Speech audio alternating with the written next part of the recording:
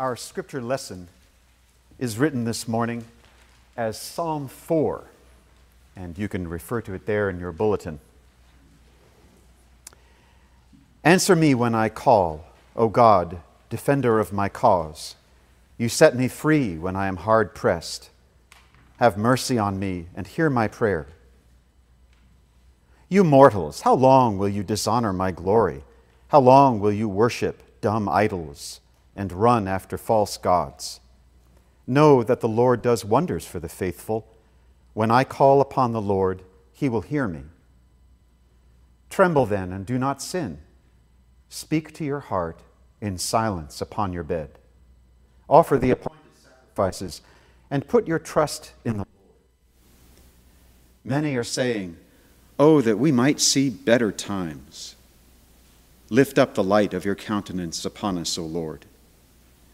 You have put gladness in my heart, more than when grain and wine and oil increase.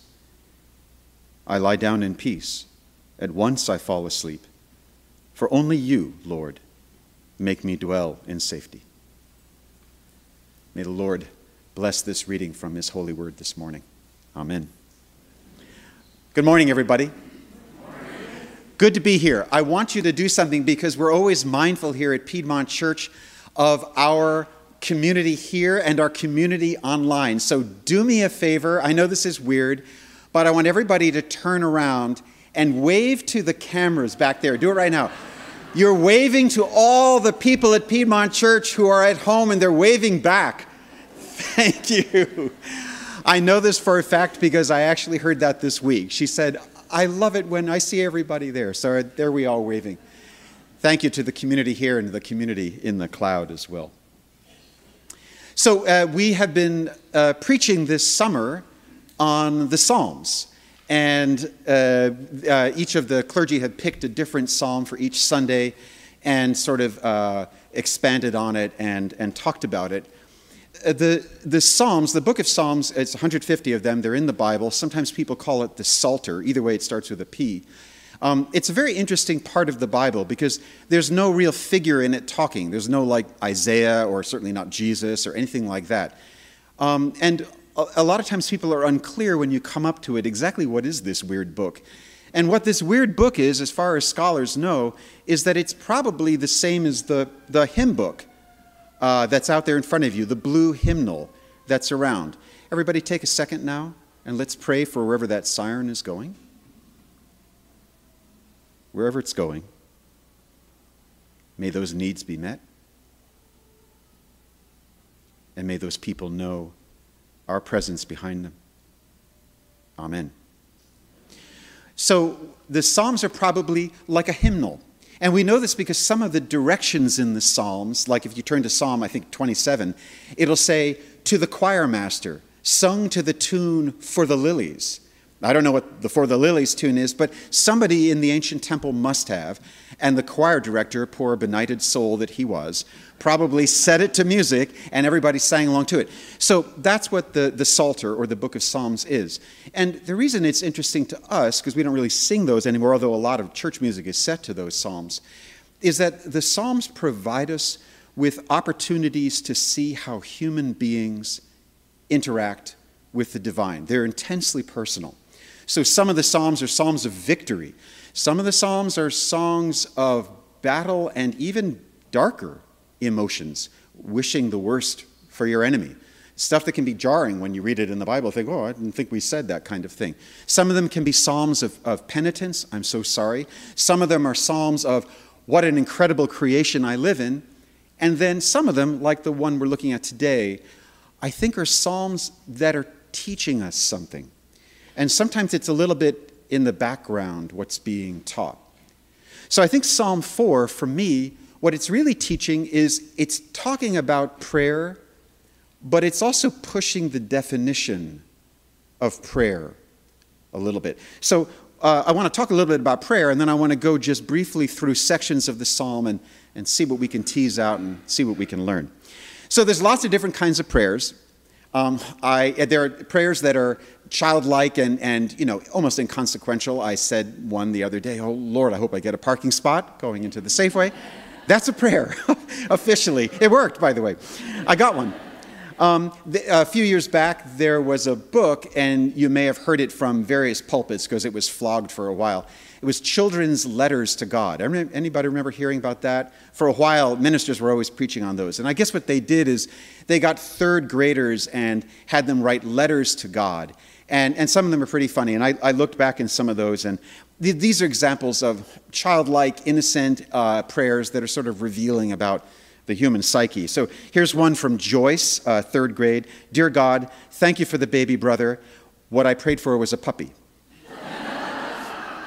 Here's Peter, also third grade. Dear God, please send Dennis Clark to a different camp this year.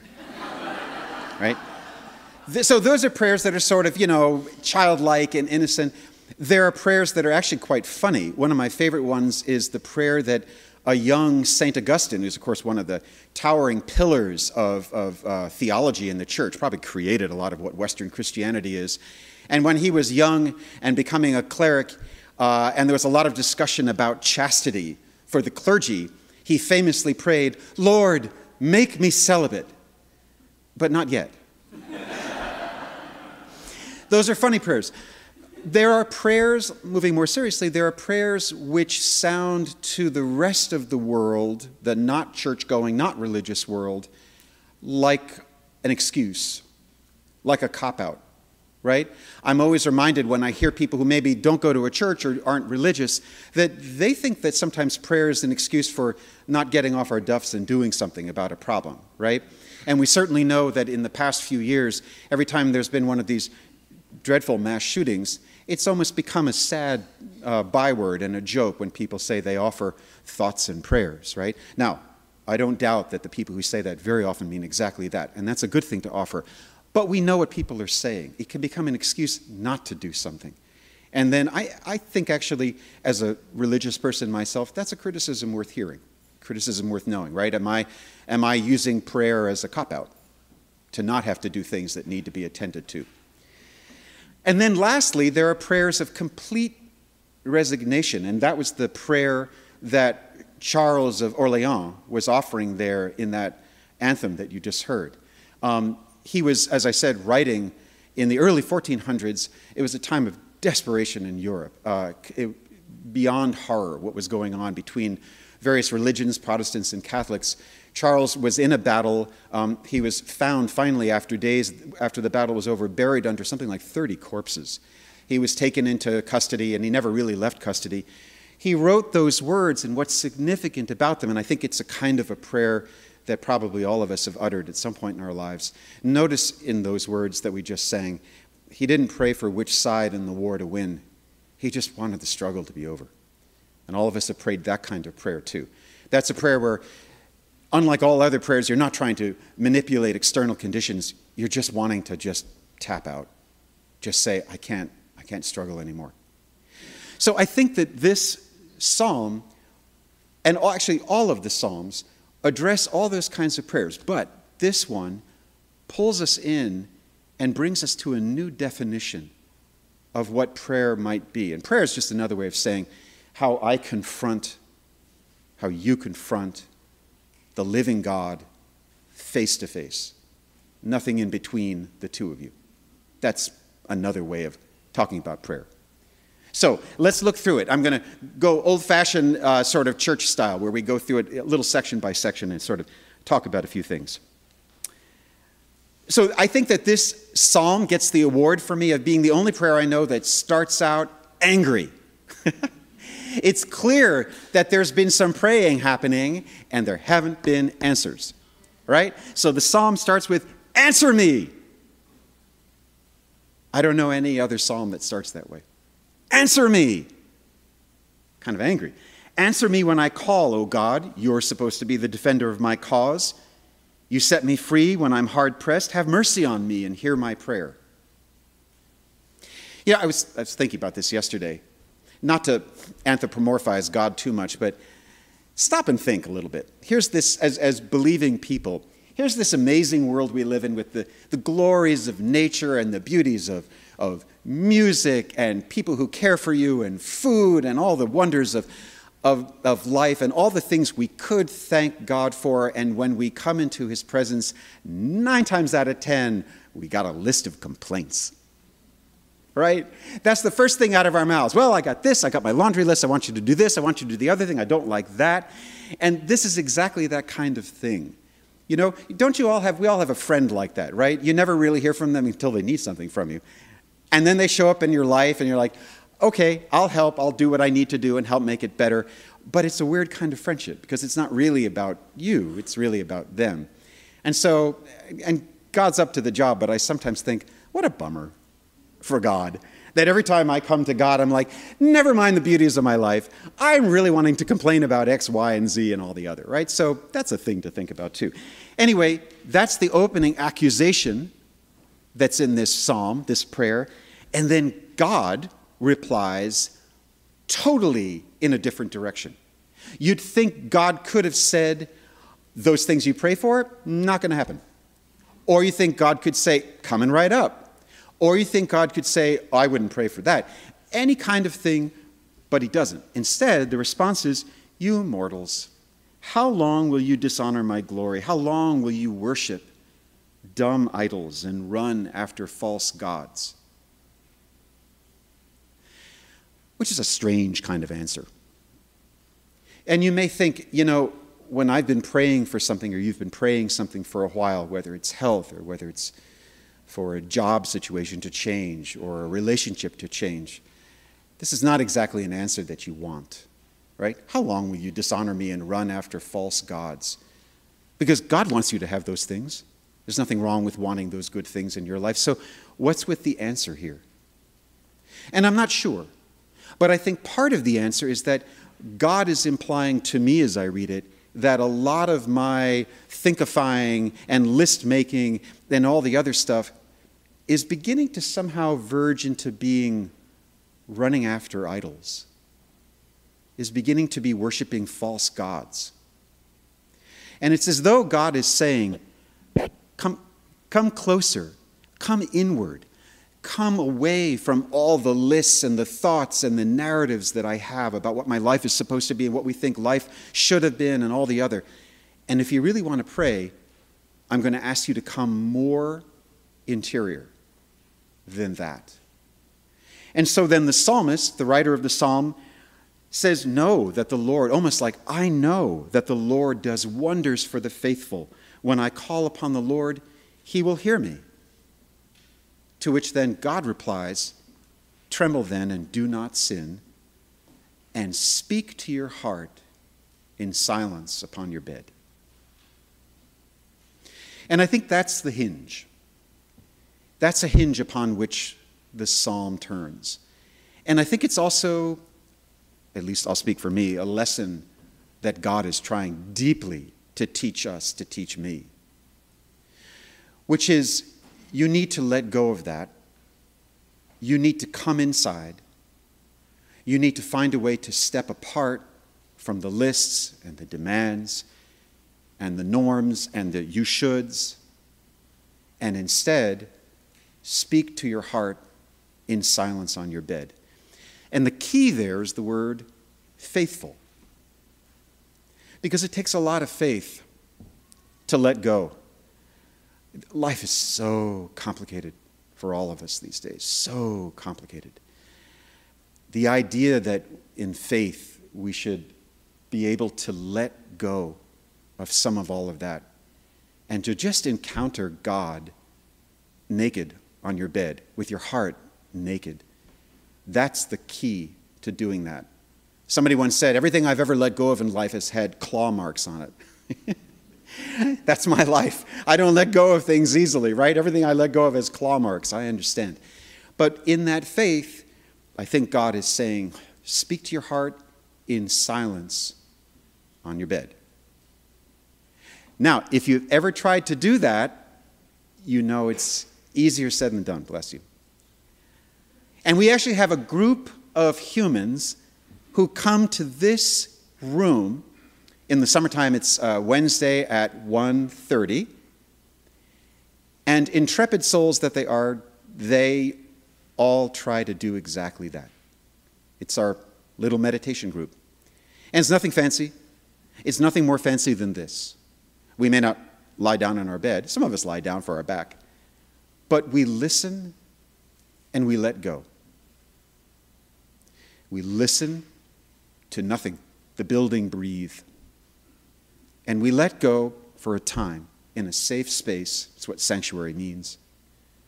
We let go of the lists and the to-dos and the laundry lists and the worries and the narratives and the tales that my brain spins about what life should be and will be and what if I don't do this and the other thing.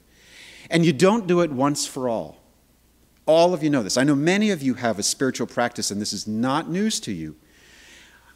You do it once, you put your attention back on the thing. And just like a marble on a flat-top table, it rolls, meanders, and you pick it up and you put it back. And it rolls and meanders and you pick it up and you put it back. And you don't get upset and you don't look for some great reward. There's no reward. Except there is a reward, which is that you're here right where God lives. I don't know about you, but God doesn't live out there in those clouds of my fears. God doesn't live out there in all the things that I wish had been different and all of that. The living God is only here. It's the only place God has ever lived. It's also the only place you've ever lived. It's just that, like me, we spend our lives with our brains out there chasing around things. So that's what we do when we come here. We bring our attention back, and we do it again. And we do it again. And part of what we're doing is just building up the muscle memory of what it's like to come back. Because we don't want to miss our lives. And we don't want to miss what God might be saying to us in our lives. You know, the philosopher Plato, some of you know this, he came up with a famous allegory, the allegory of the cave. Anybody ever heard that one? Yeah. Plato's the cave. So Plato likened, this is of course before Jesus, right? This is way long ago. He likened human existence and human consciousness to a cave where prisoners were all lashed and they were staring at a wall. And behind them was the opening of the cave with daylight flooding through. And they would see shadows of what was actually real in the real world. But because they were imprisoned, they would only stare at the wall. And they spent their entire lives thinking that's reality. And inventing all kinds of scenarios and narratives about that reality on the wall, when of course, reality's really behind them. And we all know people who can spend all their life that way. And I've spent a whole lot of my life that way.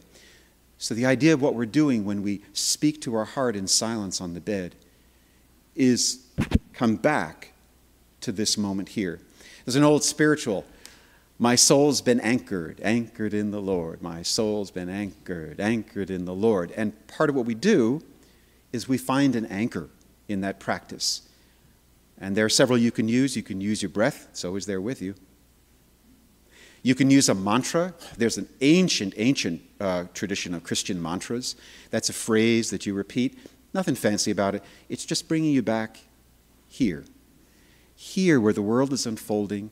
Here where the people that you love are actually needing you.